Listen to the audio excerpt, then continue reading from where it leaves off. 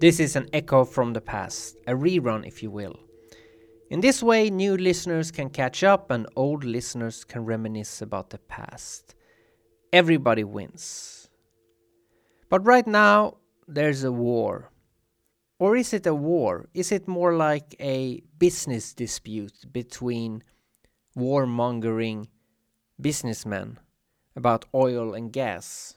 Isn't that what all wars are about? My subconscious mind has this to say about what's going on in Ukraine. They tell me there is a war. They tell me there is a crisis. They tell me I have to stand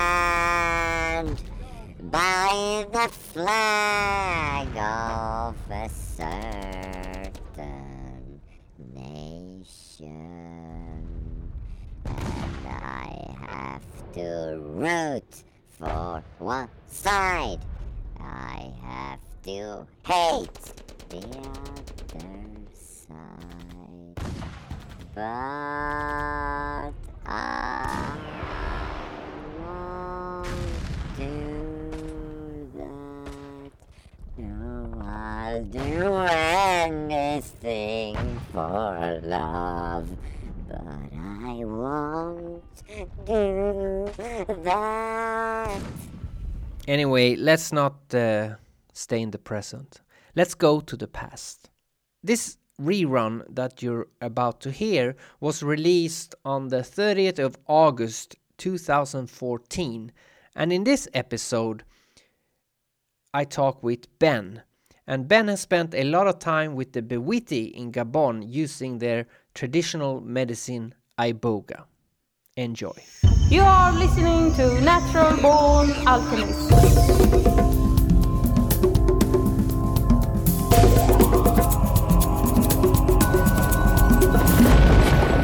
Welcome to episode number 7 of Natural Born Alchemist. My name is Alex and I'll be your host. And in this episode, I'm going to have a chat with a guy I know that I got to know over the internet of all places. And his name is Ben. And the reason I know this person is because before I went to Gabon to do Iboga and be initiated into the Bewiti, I contacted him because he had been there himself many times actually, and he considers Gabon his second home. And when I started this podcast, I felt that one episode should be dedicated to talking to Ben because he has some interesting things to say about Iboga and the Bewiti and everything surrounding this.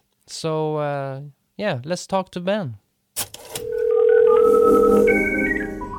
Okay, so thank you for wanting to talk to me. You're very welcome. You're very welcome. Where are you now? You're in England. Yes, I'm sitting in the west of England in a place called Devon, and we are very blessed to live in the middle of a forest. So, yes, I'm sitting in the English jungle at the moment. And we're going to talk about Iboga and Gabon and Bewiti, I guess. And how did you come in contact with this? By accident. I was searching for another tradition, the Santa Daime, which is an ayahuasca church, and I was having a lot of trouble trying to get into their works, as they're called. And someone at that point said, "Look, I can arrange for you to go and try Iboga if you would like." And I said, no, thank you. I've read about that stuff. It's crazy shit. I don't really want to touch it. But nevertheless, I found myself, off in the mountains near Montpellier in France with a French group of Buddhists eating Iboga. And yes, quite a powerful weekend that was. Yeah, I can imagine. Compared to ayahuasca, it feels like a more fatherly plant whereas ayahuasca is a more motherly. That's my experience anyway. Yes, I mean, I think we start getting into slightly dangerous territory when we start anthropomorphizing, I think it's the word is. You know, when we put these things onto a plant. I think it also changes for different people. I know many people who talk about iboga as a feminine spirit. For myself and my own journey with this plant, it has provided much more of a male influence to me. It's almost been like a father figure, really, to me. So yes, we have to be careful, because it's the way I will try and describe this to people is that you are taking in a living spirit, and you are going to form your own individual relationship with that spirit. And so if someone says to you, it is this, you might feel, well, actually, it's more like that. And it's good just to be flexible with these things, to not go fixing very rigid and hard labels as to what these things are. Mm. No, it's also, from my experience, it felt more intense and stern. Not only the actual, when you eat the iboga, but all the preparations before, and whereas ayahuasca is more fluid and gentle and relaxed. Well, again, it's all relative, really. I mean, you know, a lot of some of the ayahuasca practices in the West can be very soft and gentle, but some of them I've found in the Amazon can be very, very tough indeed and very, very intense. So yes, I mean, I have many people sort of asking me, oh, well, you know, iboga's much tougher, isn't it? It's much stronger. And I would say to be careful with that one as well, because when one comes across a very strong ayahuasca brew, that can be very strong as well. So, again, it's difficult to really try and compare the two things. And people always want to make comparisons. Well, you know, how is iboga different to ayahuasca? It's different. That's all you need to know. It works in a very different modality. It doesn't really bear trying to make comparisons, really. No, of course, the actual experience can be hard on both, but I was meaning more the preparations before, whereas the iboga had a longer ceremonial journey before you even eat it. And also afterwards, it was a longer, before you were normal, it was a longer calm down, or what we call it. Well, in that way, yes. I mean, in that way, I would feel confident to make a comparison. As far as timescales go, iboga works on a much greater, longer timescale than ayahuasca. So it does also need people who are eating it.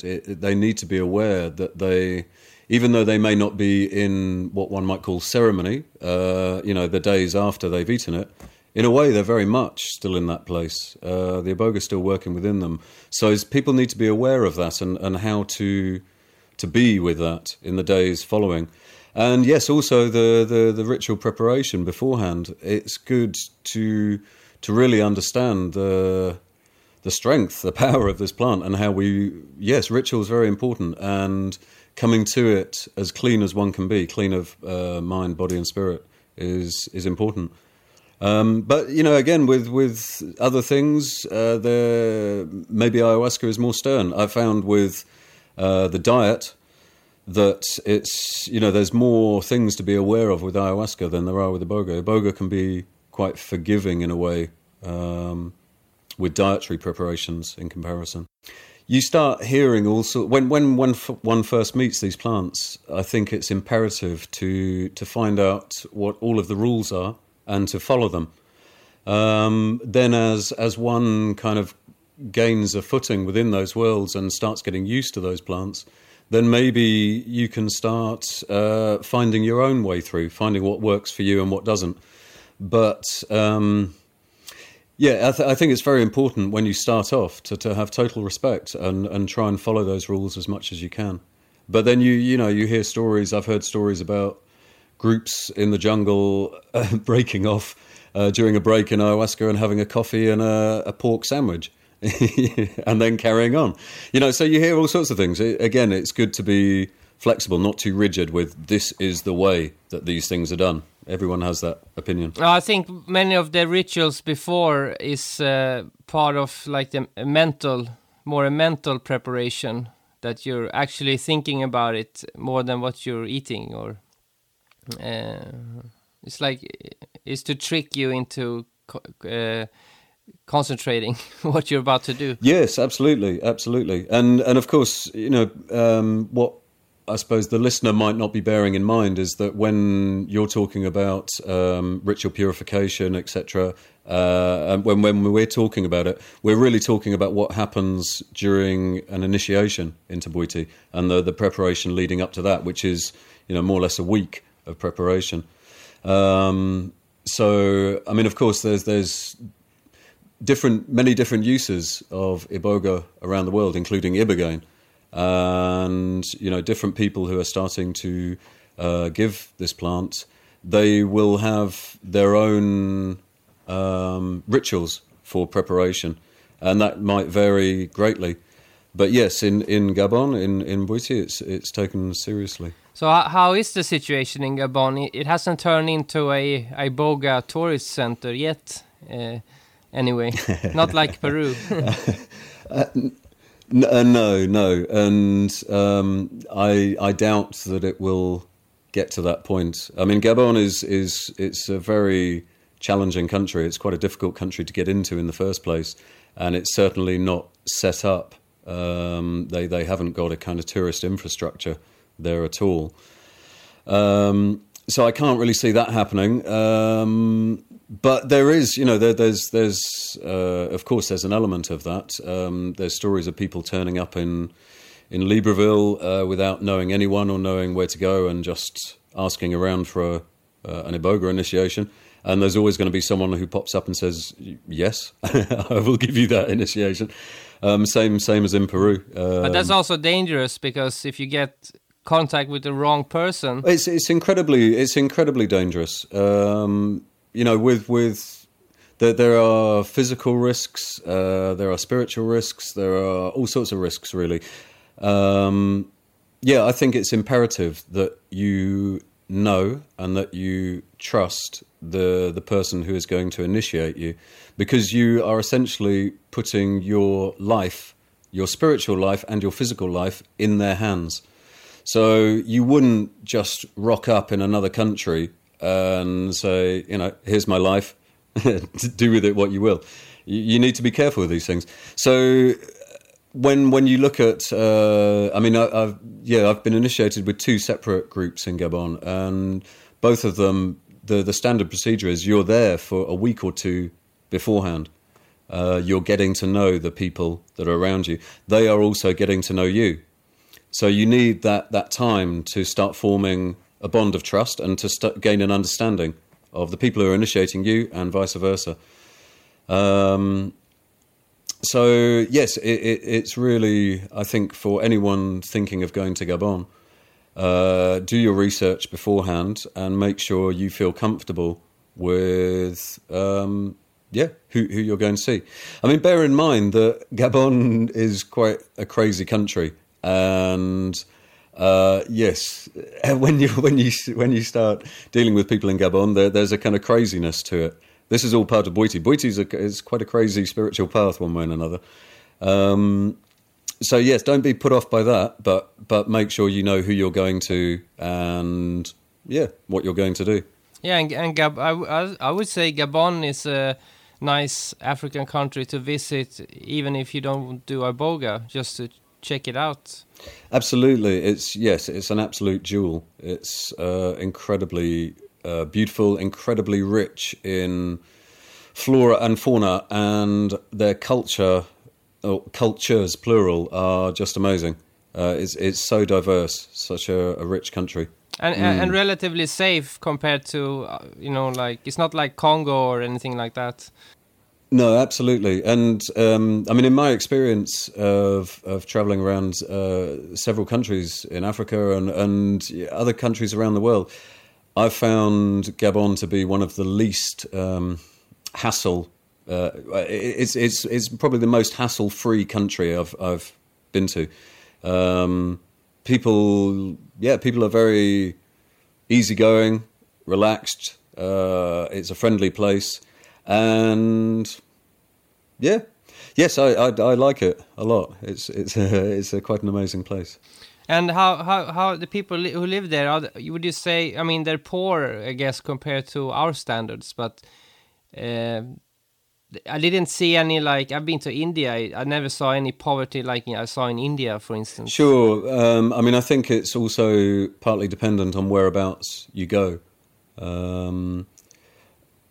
But, I mean, the irony with Gabon is that it's a country that has got generally a very poor population, and yet the country itself has got incredible wealth. It's had incredible oil wealth, mineral wealth, logging, etc., etc. But yes, I suppose it's quite a typical situation, really, that money has been taken off by an elite. But yeah, it's a very strange place. It's very expensive to go there. The prices are probably the same as most of Europe to buy a meal or something like that out.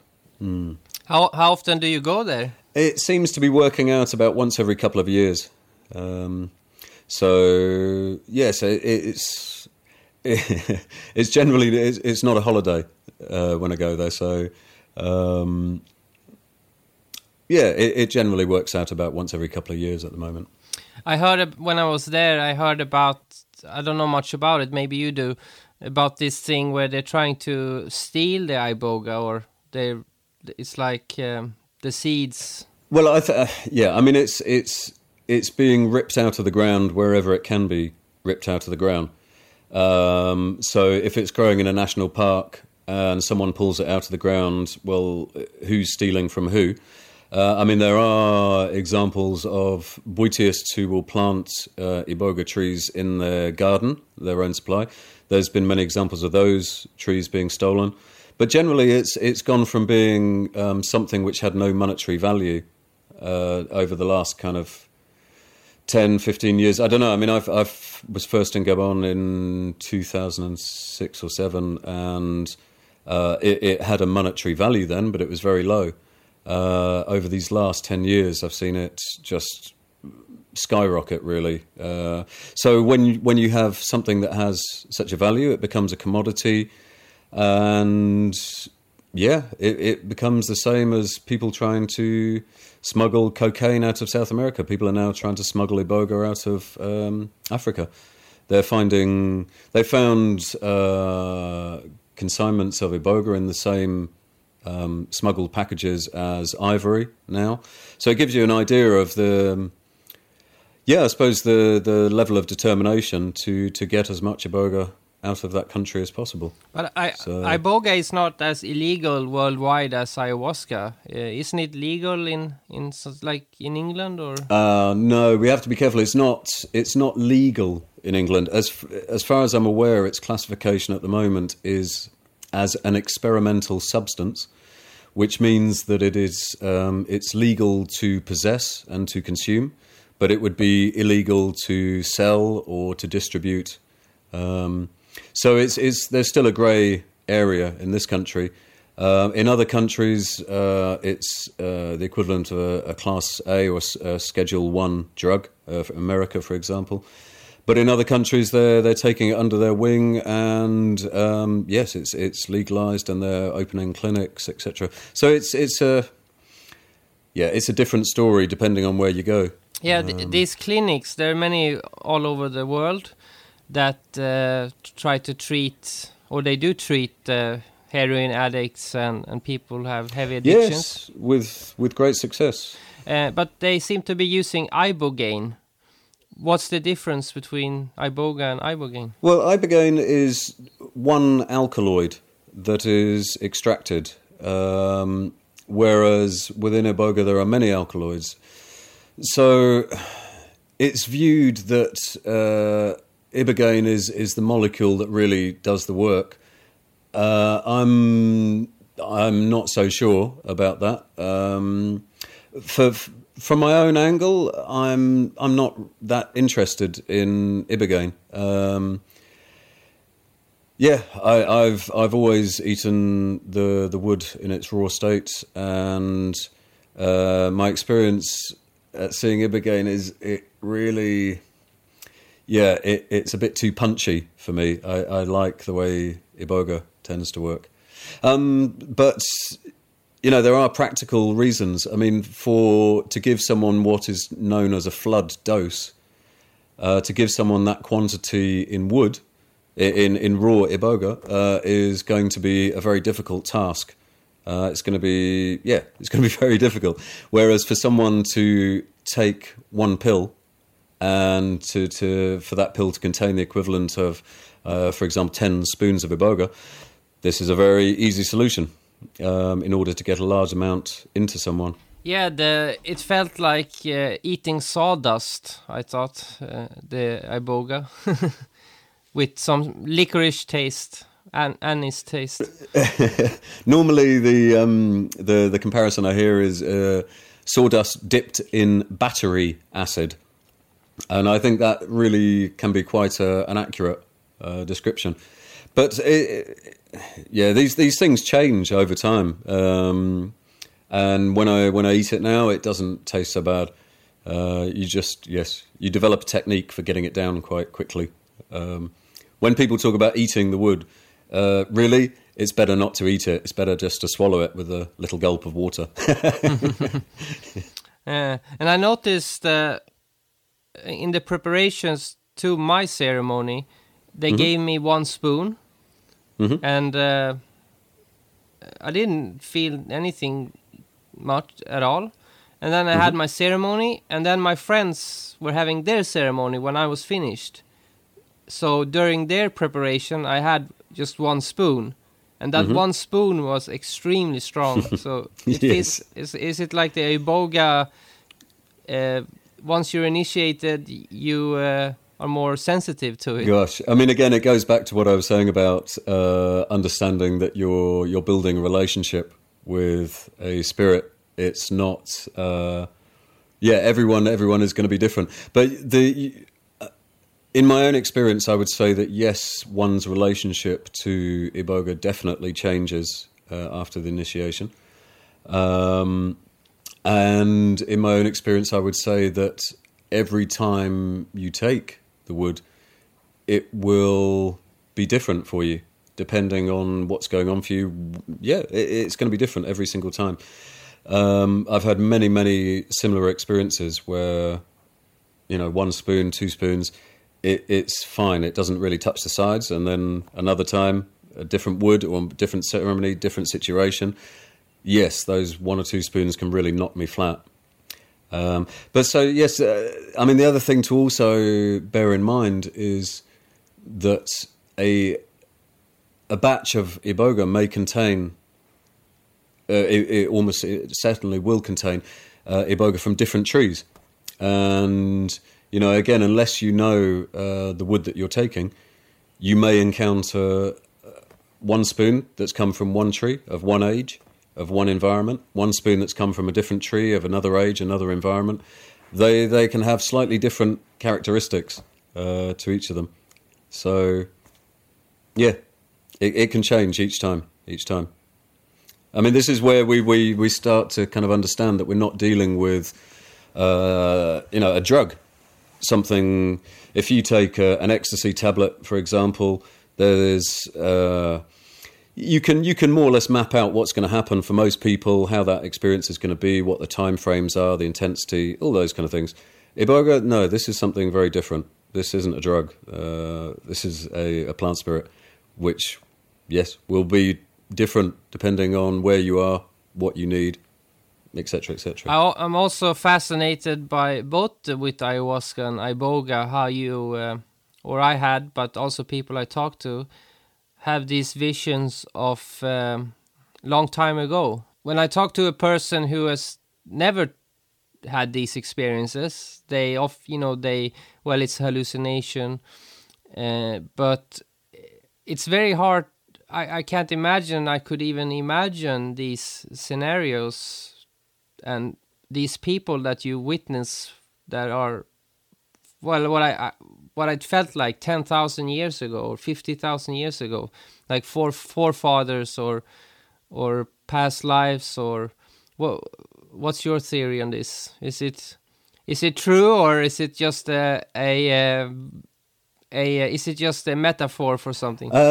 Listen, I mean, just first off, I would say that we have to be careful with terminology. And again, when people talk about hallucinations, I would say that what these plants bring to people are visions. There's a big difference. There have been many experiences that I've had and many experiences from other people that I've heard of where the realities that one may encounter whilst with these plants, those realities can be so much more real than this reality.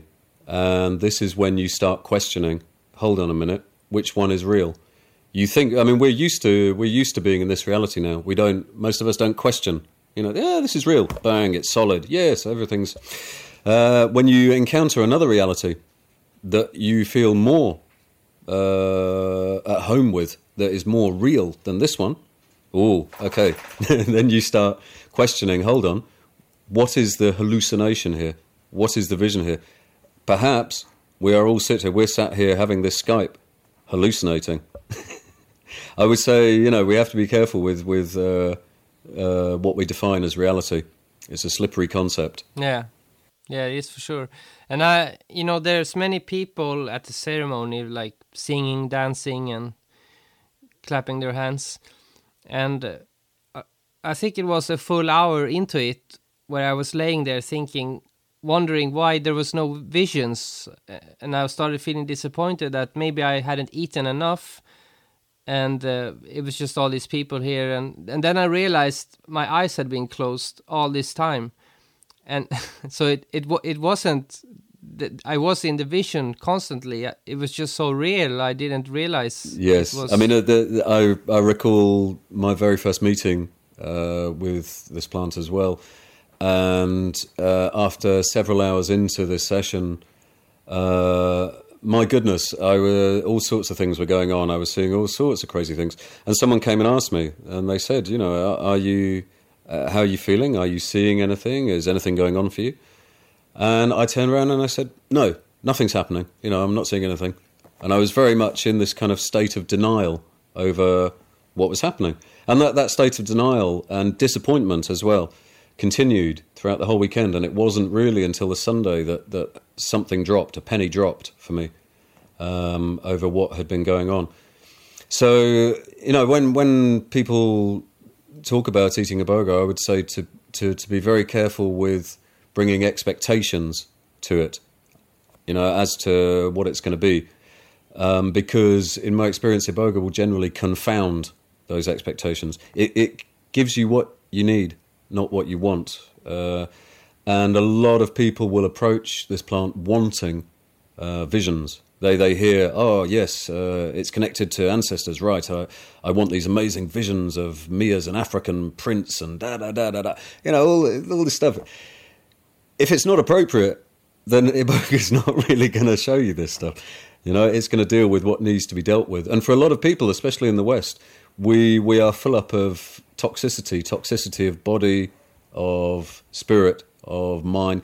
A lot of people just have a very intense, quite physical journey with iboga the first few times as they start clearing themselves out. Then sometimes visions start. It depends. It really varies from individual to individual. Some people, from the very first mouthful, they have a very strong cosmic time. Other people will have no visions, even though they may take it for years on end.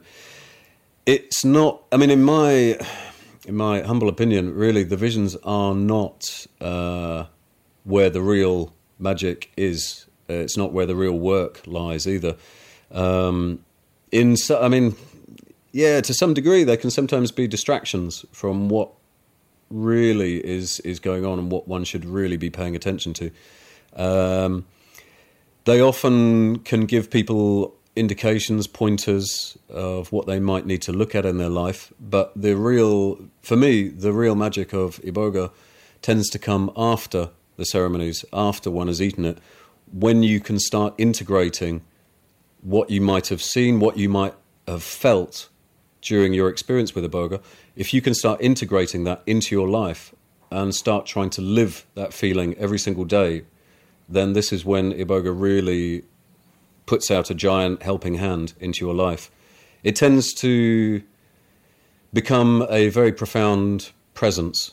I mean, it's difficult for me to talk about this in a way because, again, I'm speaking from the perspective of undergoing initiation and becoming involved in Bwiti afterwards. So I think for people who maybe just attend an iboga ceremony somewhere else around the world and they take an amount of iboga, what this tends to do is open up a very large and very beautiful window of opportunity in their lives.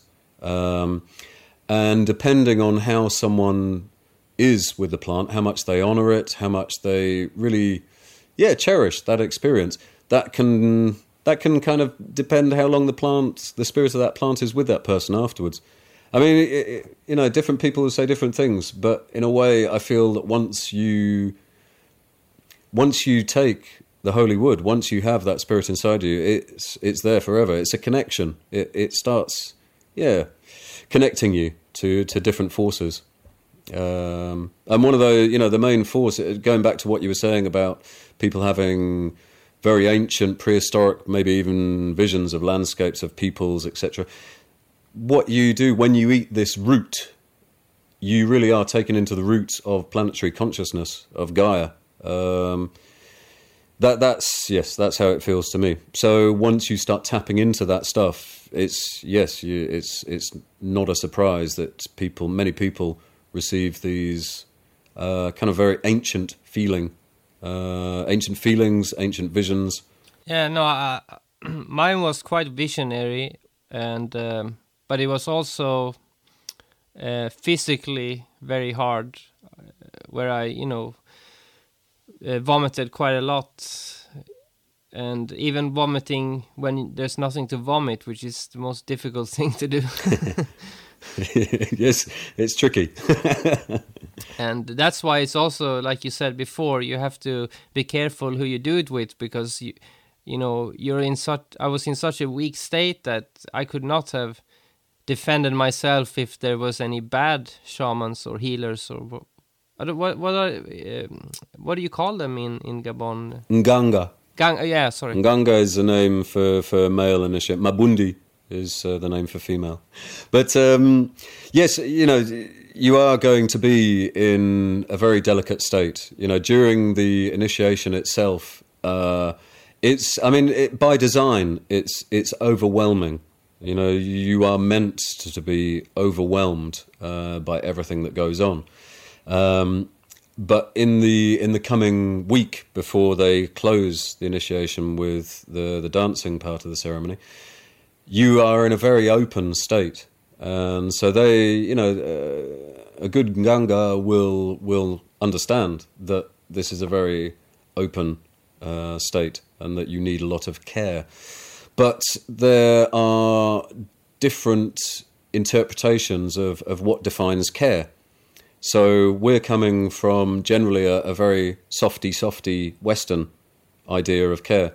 In Gabon, it's a much tougher country. Kids don't grow up with so much compassion. They don't grow up with much compassion at all, actually. So it's not, these kind of things are not necessarily a concept that is at the forefront of, a lot of Gabonese people's minds when they're doing these things. So that's where, you were very lucky, I think, to come across Tatayo and to be initiated by someone who has an understanding of the softness that Westerners require, the different cultural nuances that become very important to each culture.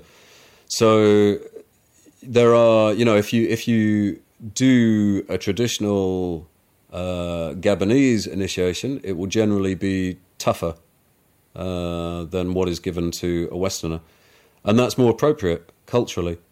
But again, if you come across someone, if you decide to go and be initiated, and you're being initiated by someone who has no experience of Western cultures, then you may find that you struggle quite a lot with the toughness, the harshness that's given out, really.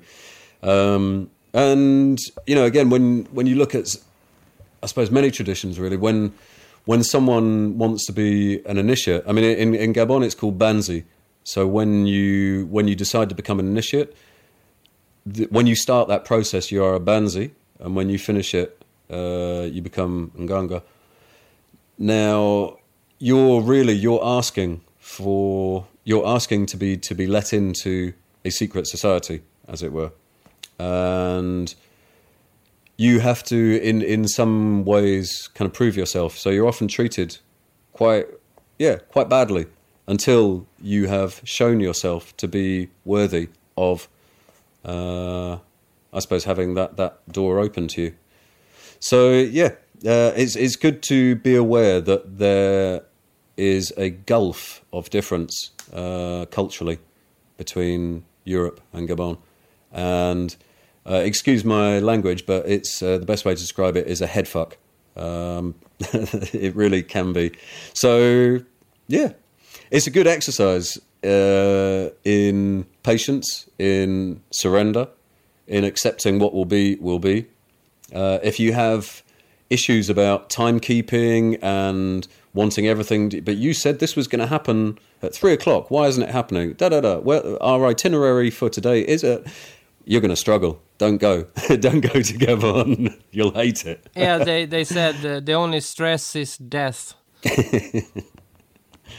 Yes, and that's short-lived. After that, it's probably stress-free again.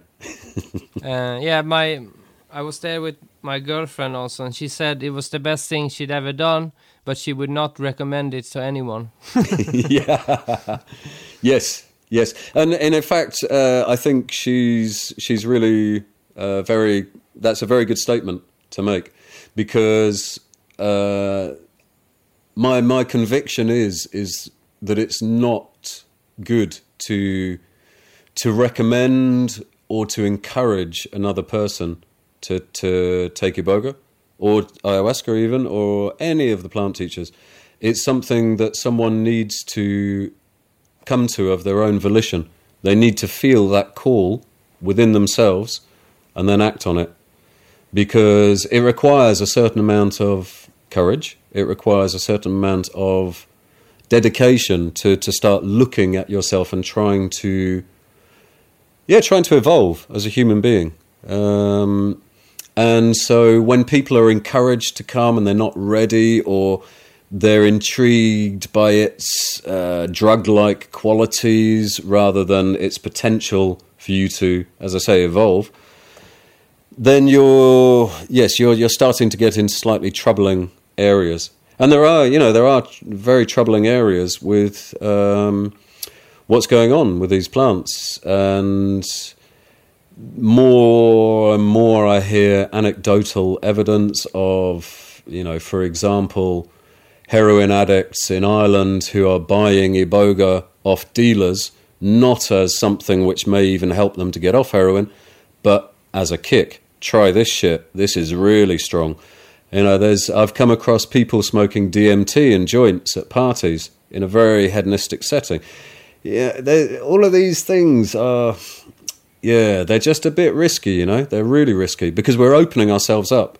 And when we open us, and I kind of speak from personal experience on some of these things of ingesting certain things in certain scenarios where you just think afterwards, no, that wasn't quite so clever. When you start understanding how you open up your own energy field to others, and just learning a little bit more about the sacred nature of these plants and why they have always been taken in ritual with respect. It's important to bear that in mind. But, this is partly, I don't know, this is something within our culture where we want everything, we want it now. It's like, yes, that's a nice little tradition with some bells on it and some whistles and some feathers. I'll stick a feather in my hair and, yes, go off and do whatever I want. There's a little bit of that prevalent nowadays. I mean, I think we're going to, there's always going to be a period of kind of settling in where these plants and some of this knowledge kind of starts spreading around the world. And, ayahuasca's been out of the bag for a long time, and iboga is coming out of the bag at an incredible rate. And so we're going to see kind of hybridization. I mean, the hybridization of ayahuasca has really happened. You have, I know many people working with it in very contemporary and very Western ways. And it works, it really does. So I'm not one of these people who will say, the only way to do this is this way. But these are, again, people who may not be working with it in such a traditional sense, but people who have an understanding of the sacred nature and of developing ritual, of holding sacred space. These kind of things are really for me, they're the baseline of working with these plants. So it's going to be an interesting time to see what happens, how that kind of pans out with iboga. And, the different people that I know who are working with it, everybody has their own different take and their own flavour of what they're doing with it. So yes, it's becoming quite a kind of widely known and also widely used plant. But that is in turn leading to the other thing which I imagine we should talk about, which is the declining supply. The fact that iboga is being taken left, right, and centre, and depending on who you speak to, you will hear varying reports as to how much there is left. I was speaking to a friend of mine who is very, very involved actually over there, and he was saying it's not a case that it's on the verge of extinction. There are still areas where it's growing plentifully, but those areas are becoming more and more inaccessible. So it's I think the iboga that can be taken with relative ease has been taken. And I mean, I don't know, this is just my take on it, and it's just from what I've kind of heard going on around the place. It seems that for providers in this country or around the world, people are starting to struggle a little bit with the quality. There doesn't seem to be a consistency of quality anymore. There's still plenty of iboga being sold all over the place, but the quality is going up and down. And I think this might well be indicative of the fact that younger and younger trees are being taken. And there's also a common practice of crushing the entire root and selling that as iboga, which isn't a lie, it is iboga. But, all you're after is about 1 millimetre of material, which is just under the dirty layer of the top, just under the dirty layer of root. There's about 1 millimetre of soft material, and then you hit the heartwood of the root. So it's just this 1 millimetre that we're after. So the process for processing iboga is a very laborious, time-consuming job. It's much easier just to get the whole root, give it a rinse, crush it, there you go.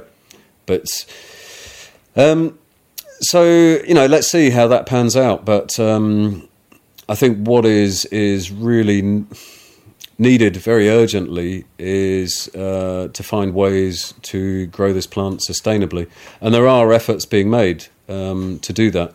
But again, we start getting into very difficult areas of cultural sensitivity, where there's a kind of global demand for iboga, and there's a lot of people who are in big trouble, say with heroin addiction, who see this as a salvation, and they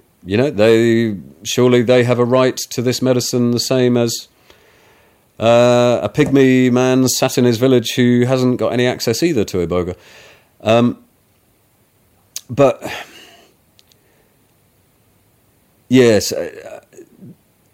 there have been more and more reports of, for example, sorry, I was just thinking of something which a friend said to me, that they had seen iboga ceremonies happening in Libreville in Gabon, where they couldn't find any iboga, and they were using alcohol and marijuana as substitutes. And you can imagine it to disastrous effect. So, yeah, there's problems. There are people working on trying to get some sustainable options going. But yes, the point I was trying to make is that we have to be a little bit careful with how this might be viewed by a Gabonese when you bear in mind the history of Gabon, of how they've been brutalized, how, yes, their relationship with the white colonialist has not been very good.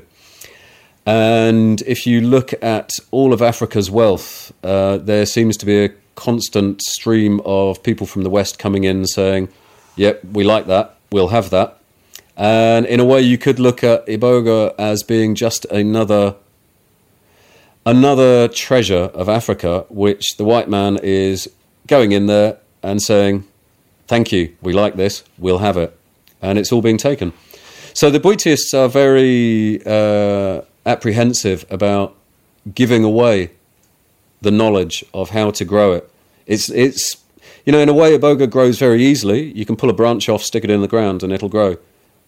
But in order for that plant to have the desired effect when we take it, there are many things which Boitists will say go into that. It's not just a case of getting the soil and some nutrients right.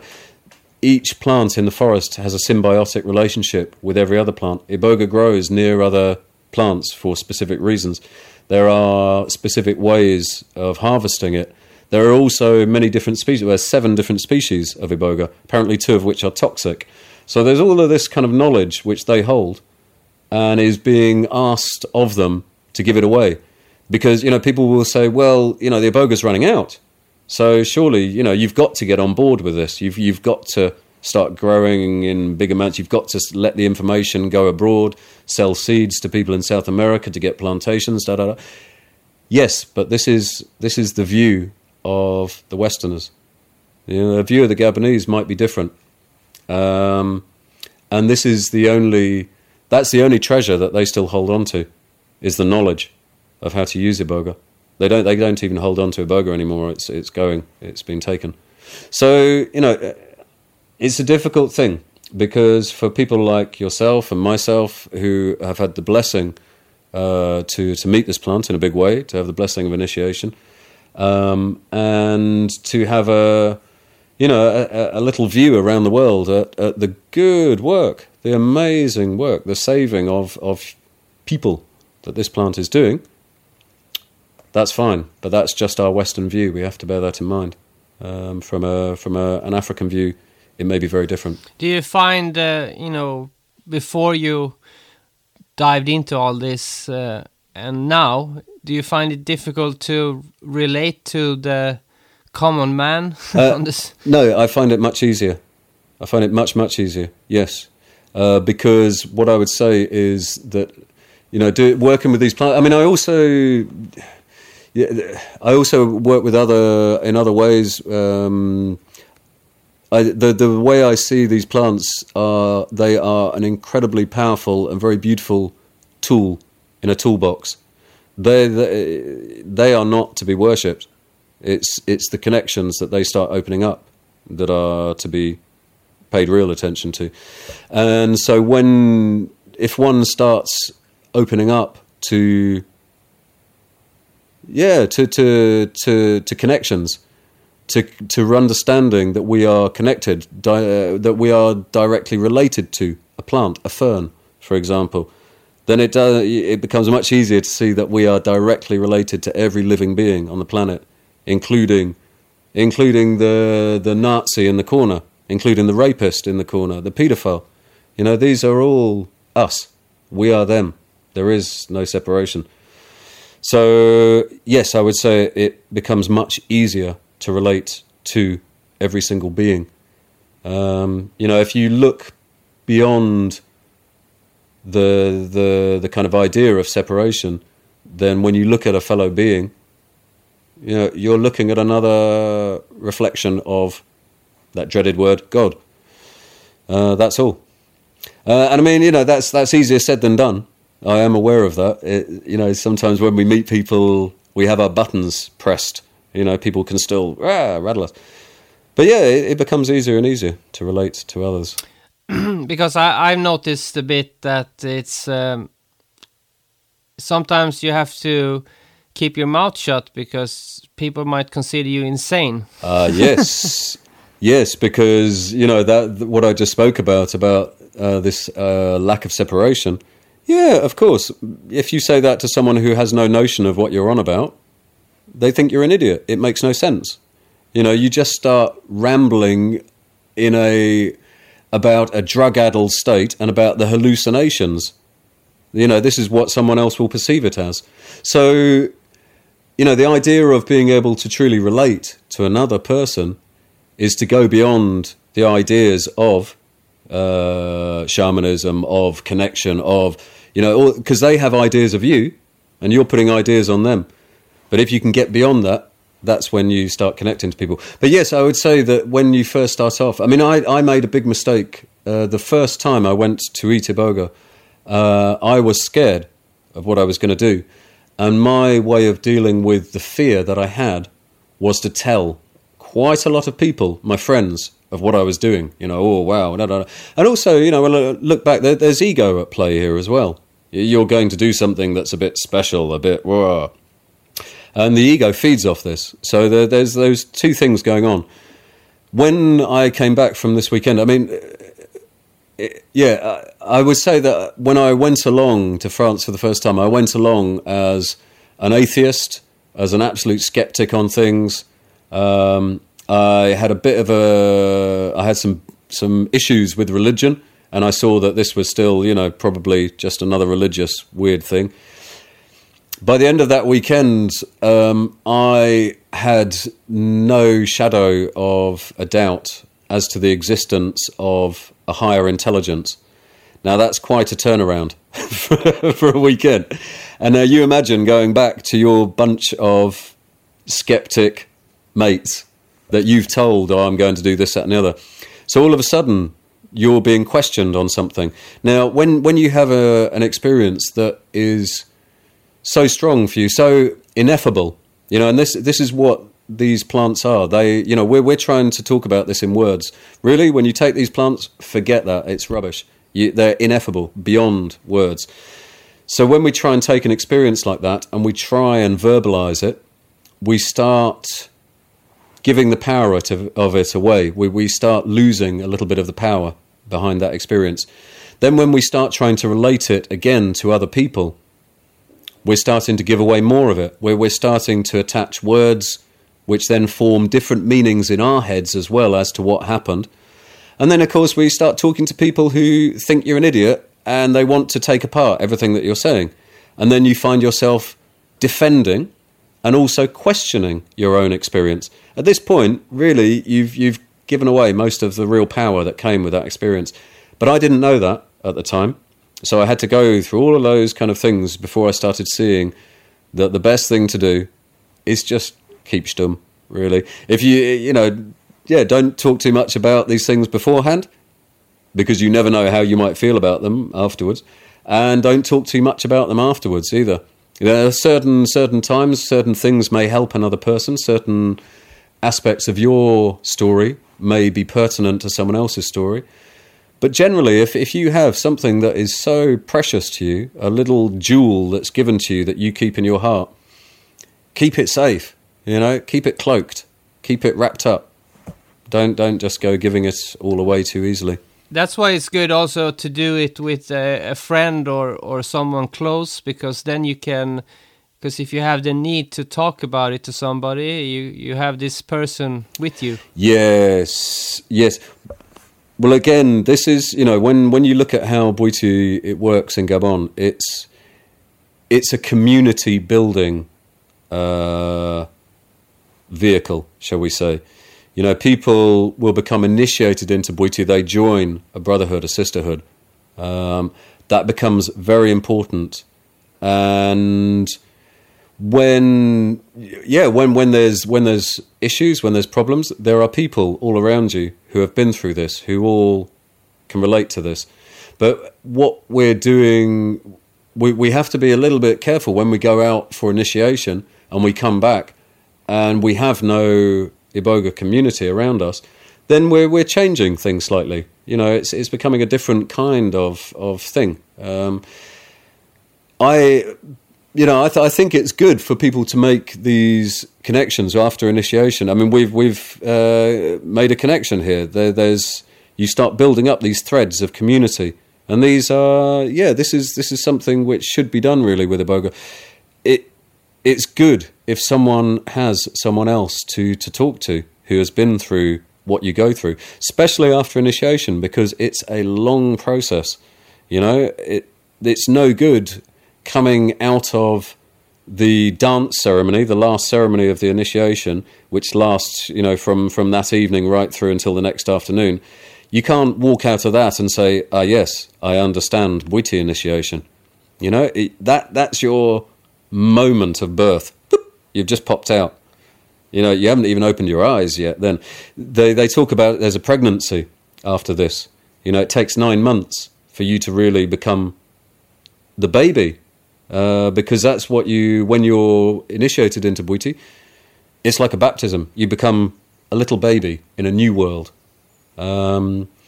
It's not, there's some people may go along for, you know, the wrong reason. And if someone has a desire to become a shaman, to stick a feather in your hair and, you know, have people go, wow, you're amazing. You know, no, don't go and do anything like this. It's a very, Iboga is a long process. Everything about it is epic of nature and very long. So when you eat the wood in a large amount, the work of that wood will be with you, working within you for at least 9 months to a year. In my experience, from what I've seen within myself and what I've seen within several other people coming back from initiations, it's really about 2 years until that work really settles down and people start looking back and going, oh my goodness, you know, I really start seeing the power within that initiation. But yes, it takes time. And I don't understand how you can do it recreationally, because since I got back, I have quite a lot of Iboga in a box, and I've had it for a year and a half, and I still have no desire to try it, you know. So I'm happy to have it in that box. I know it's there, but Yes.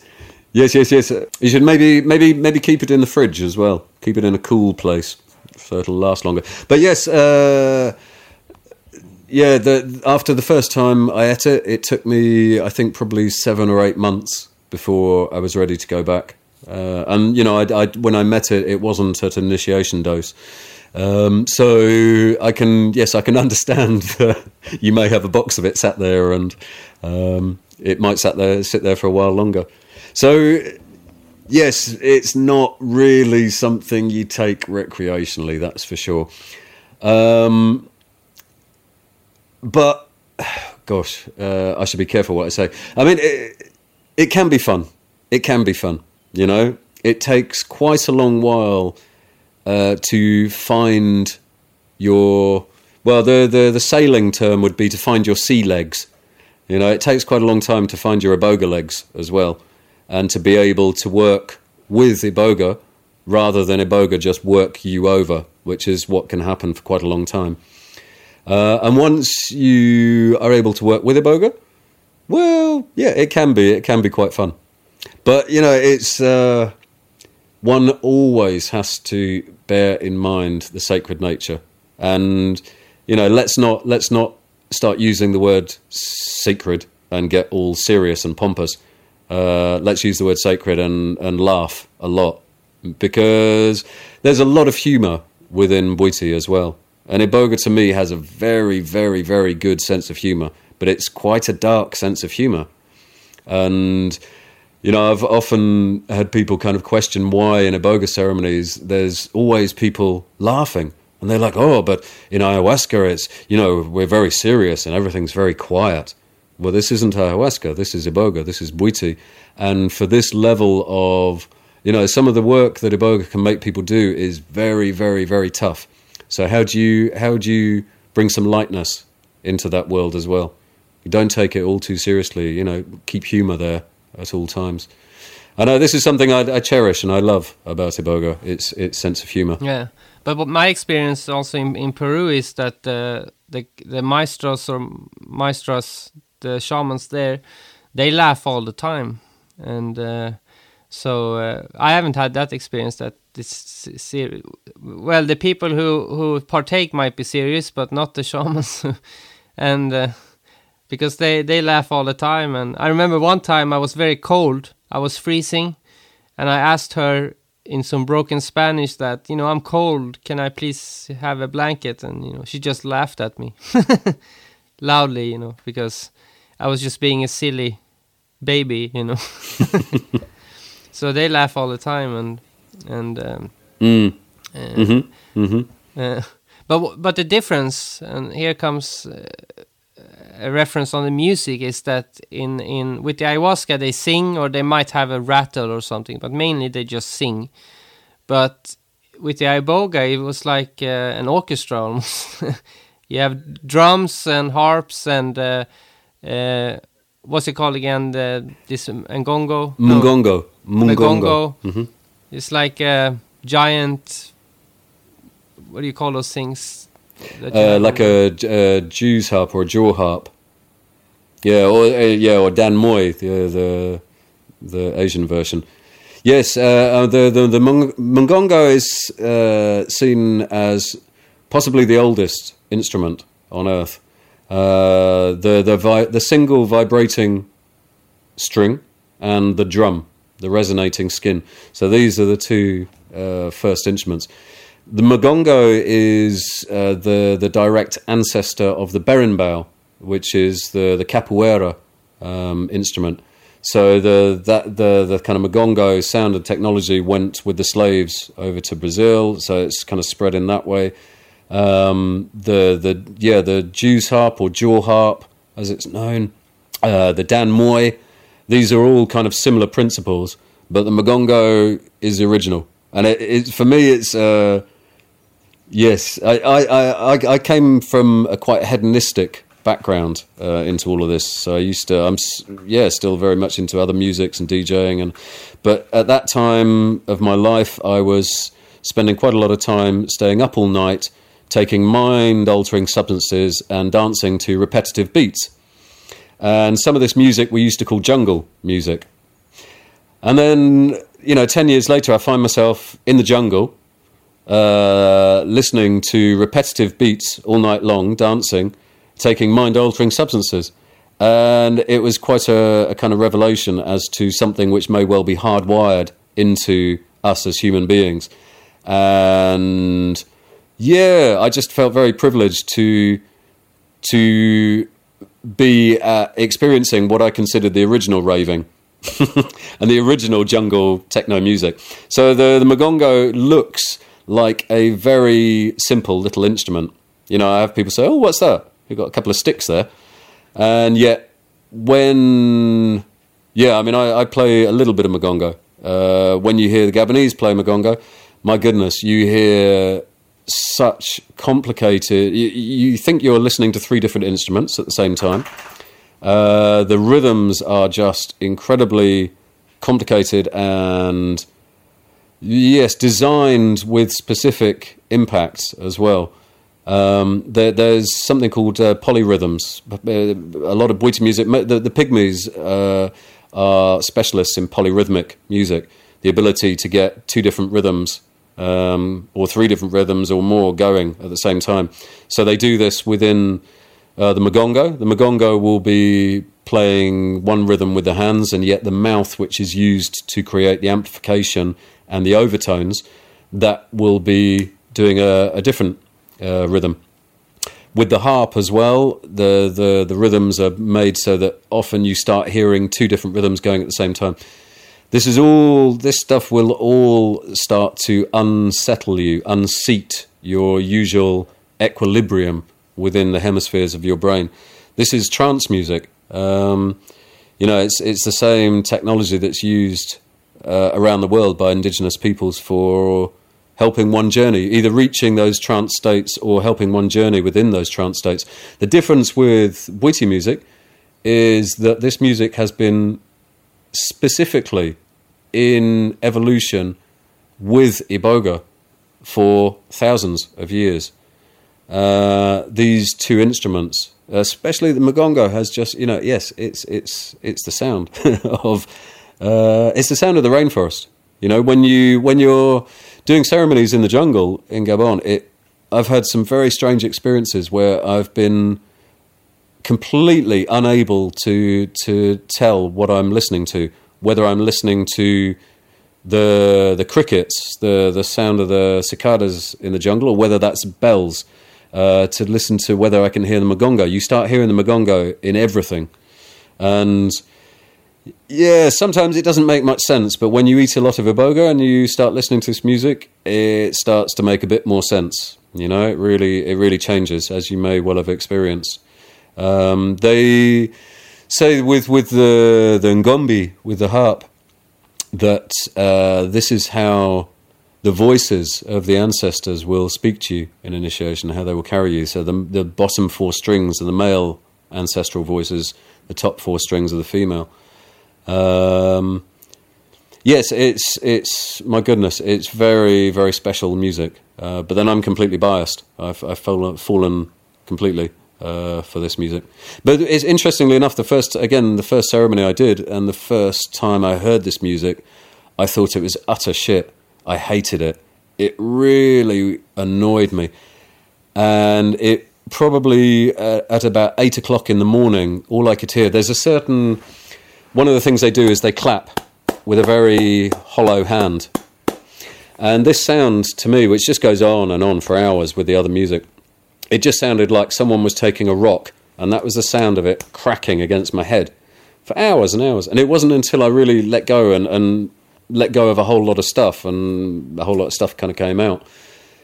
And after that, the music suddenly sounded very different, and I started hearing the beauty within it. And from that moment on, it's just kind of captivated me more and more. Yes, to the point where I've been making an effort to learn this music. So, which isn't easy when your teachers are a couple of thousand miles away, but it's kind of worth the trouble, really. Mm. Yeah, I had amazing experiences, mainly with the harp during ceremony, where it was just the most beautiful music I ever heard, I think. Yes, and it's I imagine with you as well. It's when you're initiated with the harp, they play it directly into you, which is something very special. So when the iboga that you're taking is really starting to peak, then the harp comes in, and the harpist will place the end of the shaft of the harp at various different points into your back, into your heart, into your third eye, and the vibrational power coming through. I mean, for people who aren't familiar with Bwiti music, when it kind of, there's various different energies to it, but when it really hits its peak, in the peak of the initiations, these people are playing this harp with... Well, to be honest, these people aren't playing the harp. It's very obvious that iboga is playing through this harp. You'll see a harpist at the beginning of a ceremony, and he will be given a huge spoon of wood to last all night. That person will take the wood, and they will start playing. And at that point, the volume and the power coming out of the harp is at a certain level. And when you really tune in to what's going on, maybe about an hour later, the dial on that harp goes up to 11. It really, yes, and that is when the spirit is coming through. That is when the harpist isn't really there anymore. And yes, that can be, it really gave me a greater understanding and appreciation of what is known as devotional music. And now when I hear other traditions devotional music, it may not affect me in the same way. It may not tickle my heart in the same way that iboga Bwiti music does, but I can understand now a little bit more about what's going on with those people and what's going on for those people when they're creating that, when they're making that music. You tap into yes, you tap into divine music, really. And I very much, that for me is what I hear within Bwiti music now. Yeah, so you had some we could play, maybe with the Ngongo, what do you call it? The Mungongo. Mungongo. Yes, I mean, I have many recordings, but what I would like to play you is just a little section from a recording I made of a Mugongo artist called Maviango in Gabon. And Maviango has such a kind of beautiful style to what he does, a very kind of, there's a feminine energy within the Mugongo. Mugongo is traditionally kind of seen of, it brings in the male energy of the music in Bwiti. Whereas the ngombi, the harp, is the female energy. So I wanted to play you a little bit from my friend Maviango, and also then I would like to play you some harp music by someone called Mboka. There's Mboka and Papa Nzenge, and if you've got enough time, you can play your listeners a couple of different harpists. So these are all people who have been at the temple that you were initiated in as well, the Bando.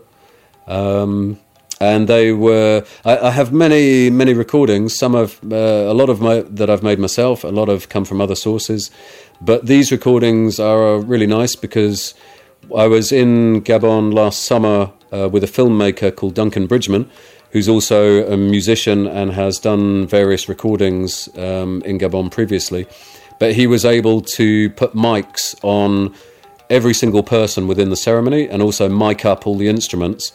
So he got some really beautiful recordings and much higher quality than most of the recordings you get out of Gabon. I mean, the normal way to record, set up a sound recorder, put it down in the earth, and you think you've got a good position.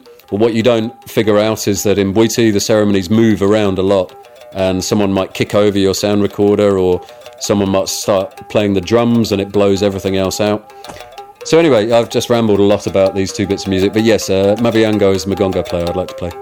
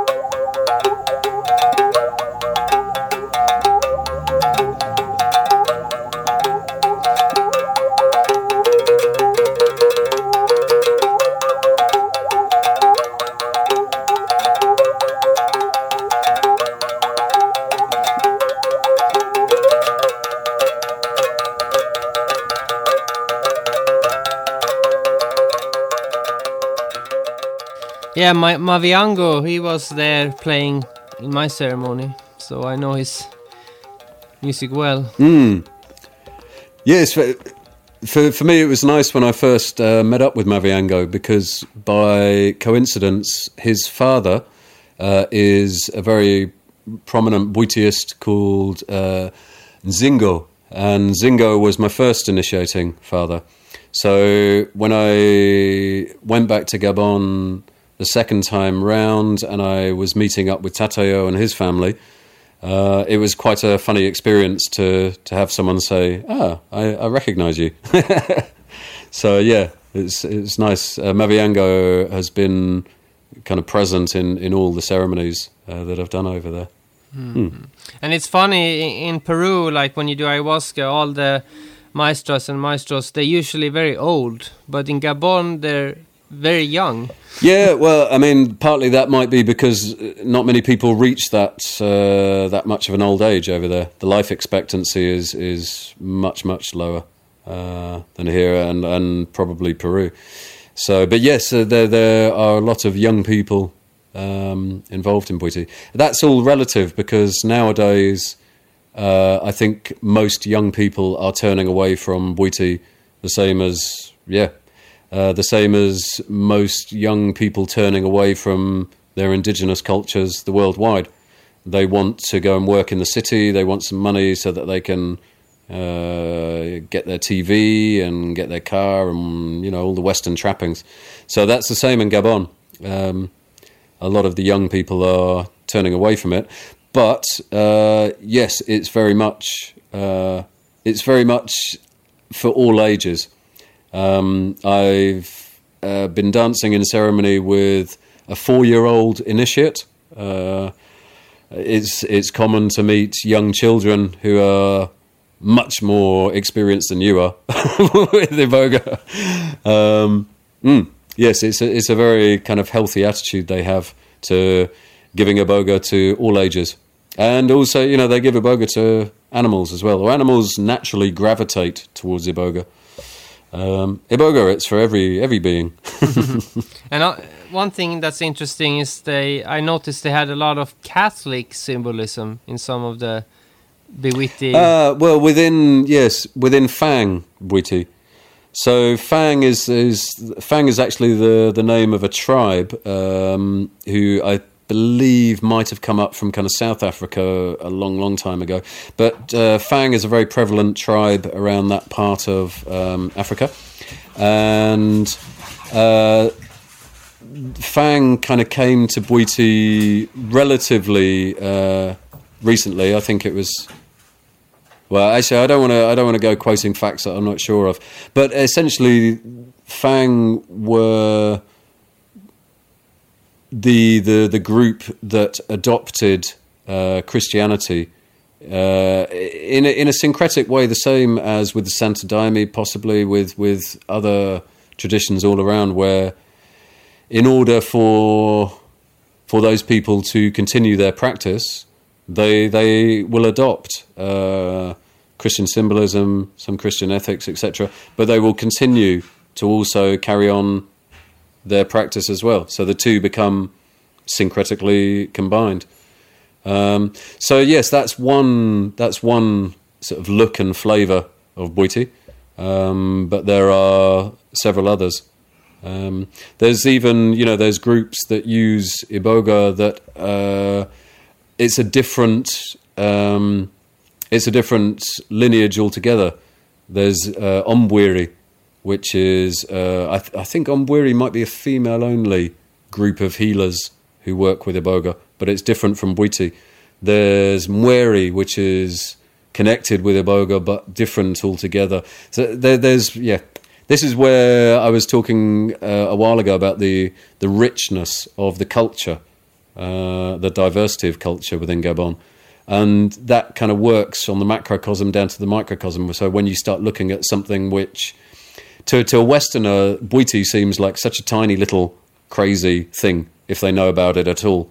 And yet when you start to know a little bit more about Bwiti, you start to see Bwiti is its own universe with all these different branches, sub-branches, etc., etc., etc. So yeah. Did you make a choice to move out into the forest after all this, or were you living there before? Yes, I did make a choice. I found myself... I mean, I've travelled quite a lot in my 20s, but then I found myself getting stuck in London for probably about 12 years or so. And by happy accident at the time, I started working... kind of in the realms of advertising. I was working as something called a CGI artist, computer generated imagery, and I was living the high life for a little while. I was earning a good wage, and I was sticking a lot of cocaine up my nose, and I was going out every night partying, and I had more money than I knew what to do with, and life was good. But it wasn't really. It was going tits up. It was really not working very well. And that's kind of when I met with Iboga, and I met with ayahuasca around the same time, and also just I started working with someone called Ram Chatlani, who's a teacher of mine in France, which is more looking at meditation and martial arts practices. But all of these things started to come into my life, and I just found that as time went on, you know, the two paths weren't able to go side by side. They started to diverge, and you know, I really hung on to some of the kind of hedonistic ways for quite a while, and there were aspects of myself that I didn't really want to look at. You know, I was happy just with all the kind of amazing, cool experiences I was happening, but no. After a while, things, I started to feel it was important to leave behind some of the kind of toxicity of the London lifestyle I was leading.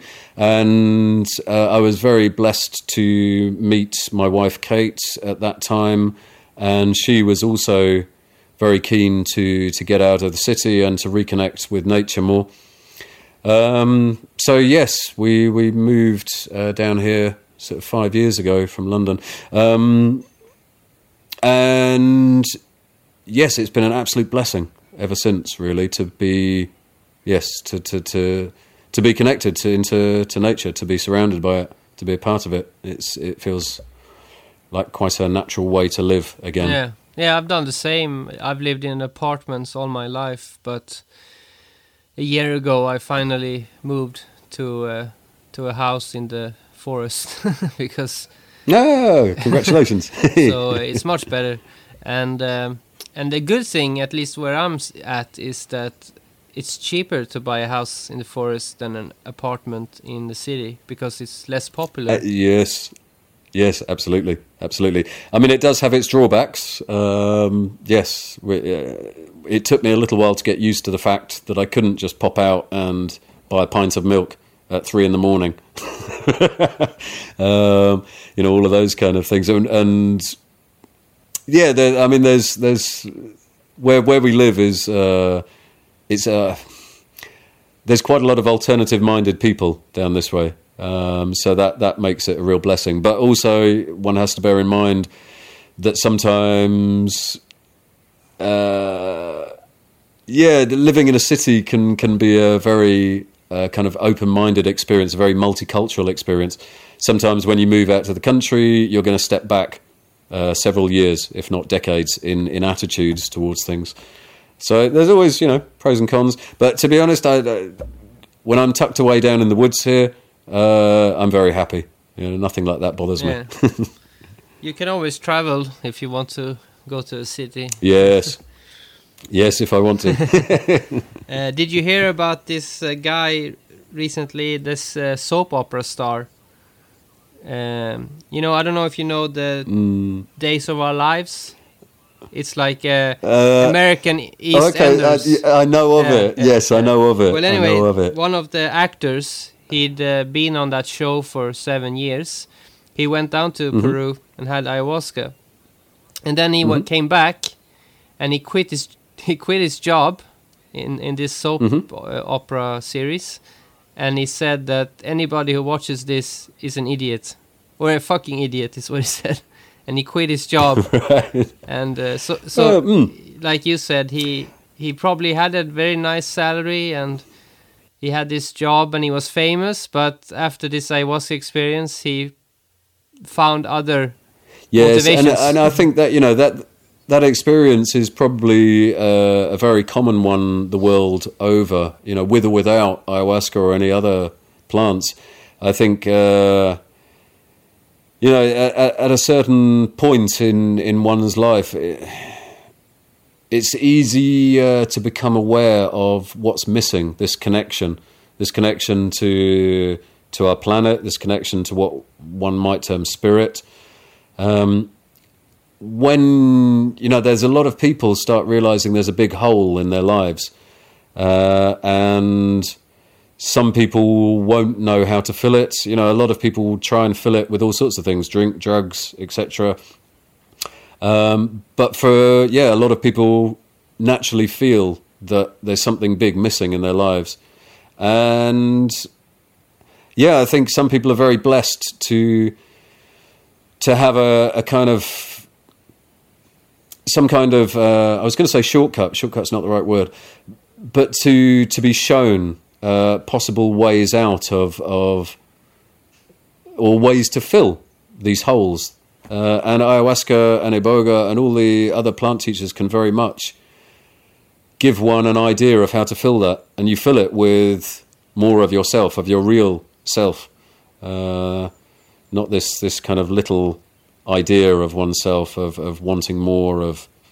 Yeah, I don't know. I'm probably rambling a little bit, but I think that the idea of kind of midlife crisis is something that's very prevalent, and you get a lot of people who start to realize that what the mainstream is telling us will make us happy, i.e. money, success, wealth, beautiful partners, looking beautiful, all of this stuff, is bullshit. Of course, you probably know that. We probably know that. But there's a lot of people who are very much still asleep and believing that that is their way to happiness. So people can wake up to that fact at any different point. Some people wake up to it when they're poor. Some people wake up to it when they're rich. Yep.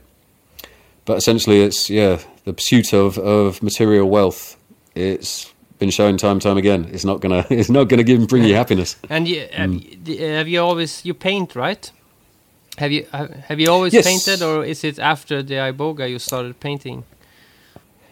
Well, I've always had an artistic leaning, but no, I went to art college where I did some painting, but I became more involved in making things with my hands, model making, industrial model making, more than painting.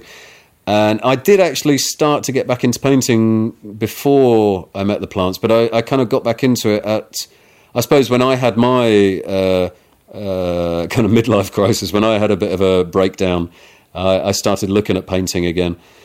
But what I've really found is that iboga, mainly iboga, but ayahuasca as well, and many other influences, but that they have given me something to work with, to paint. I mean, I say paint, I also kind of make three-dimensional sculptures. I use a lot of natural materials, feathers, bones, all sorts of stuff that I find really in the forest and when I'm traveling around the world.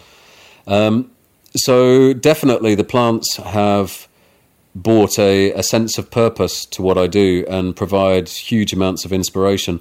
I mean, really, they've opened up my eyes a little bit more to the wonder that's all around me, and that is the real inspiration. I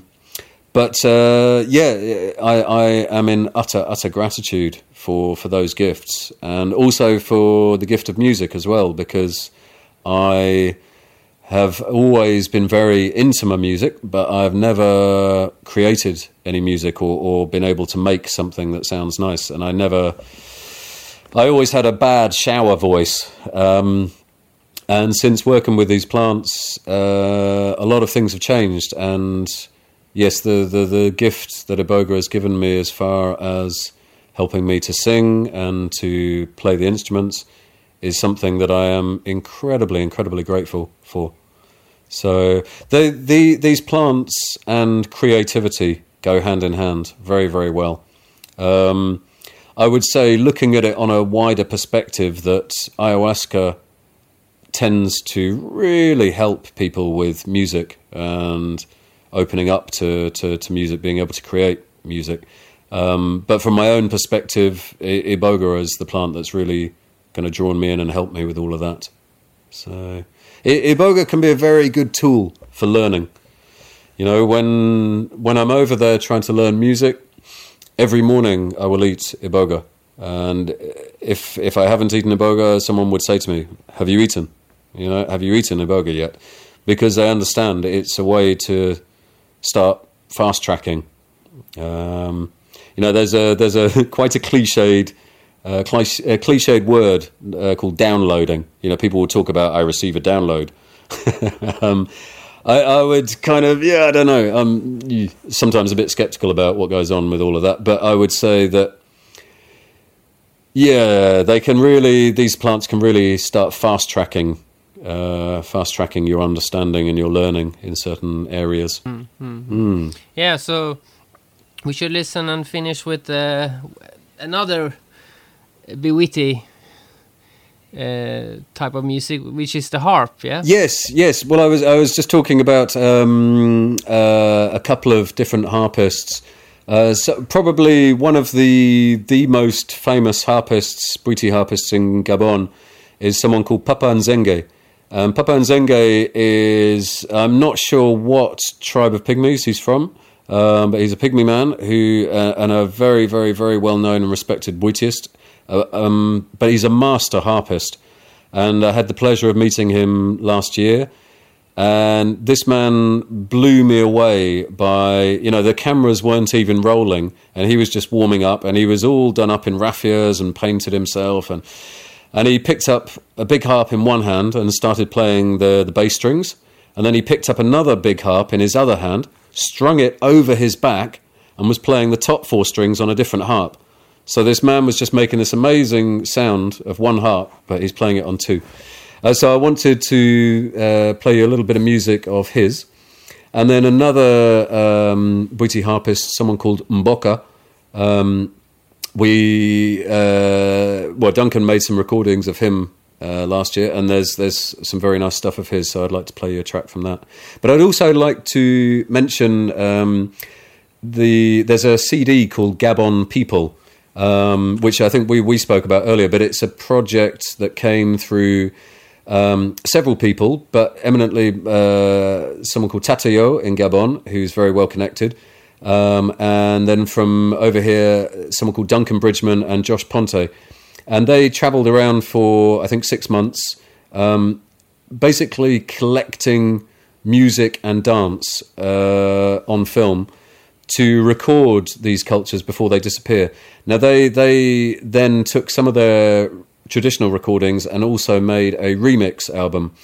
Now, normally I might be quite sceptical, but this is just absolutely brilliant, where they've mixed many different types of music from around the world with traditional Gabonese and Bwiti music.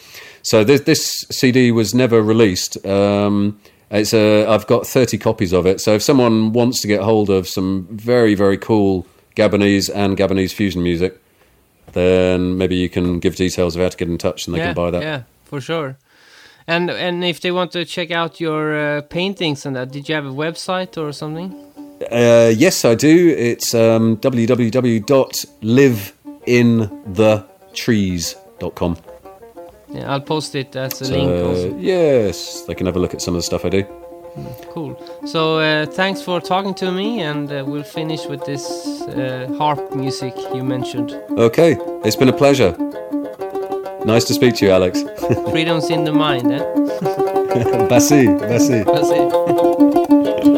Wangani ngumeo, wangani ngumeo, wangani ngume miyaye, wangani ngume miyaye, wangani ngume miyaye, wangani ngume miyaye, ye wangani ngume miyaye, ye wangani ngume miyaye, mi wangani ngume miyaye, direngula ngumeo, direngula ngumeo, direngula ngumeo. Direngula ngumeo, direngula ngumeo. Wangani ngume miyaye, wangani ngume miyaye, direngula ngumeo, direngula ngumeo, direngula ngumeo, direngula ngumeo, direngula ngumeo, direngula ngumeo, direngula ngumeo, direngula ngumeo, direngula ngumeo, direngula ngumeo, direngula ngumeo. Ye wangani ngume miyaye, wangani ngume miyaye, ye wangani ngume miyaye, ye wangani ngume miyaye. Tinda kalindike, tinda kalindike, tinda kalindike. Direngula ngumeo, direngula ngumeo. Ye tinda kalindike, ye tinda kalindike, ye tinda kalindike, tinda kalindike. Direngula ngumeo, direngula ngumeo. Ye ngumeo. Ye ngumeo, ye ngumeo, ye ngumeo, direngule ngume miyai, direngule ngume miyai, direngule ngume miyai, direngule ngume miyai, direngule ngume miyai, direngule ngume miyai, direngule ngume miyai, direngule ngume miyai, yegwangari ngumeo, yegwangari ngumeo, yegwangari ngumeo, yegwangari ngumeo, direngule ngumeo, direngule ngumeo, ye ngumeo, ye ngumeo, direngule ngumeo, direngule ngumeo, direngule ngume miyai, direngule ngume miyai, direngule ngume miyai, direngule ngume miyai, direngule ngume miyai, direngule ngume miyai, direngule ngume miyai, direngule ngume miyai, direngule ngume miyai, direngule ngume miyai, direngule ngume miyai, direngule ngume miyai, yetuna lindike, kachinda kalindike, tinda kalindike, tinda kalindike, direngule ngumeo, direngule ngumeo, direngule ngumeo, direngule ngumeo, direngule ngumeo, direngule ngumeo, direngule ngumeo, direngule ngumeo yo. Ki ai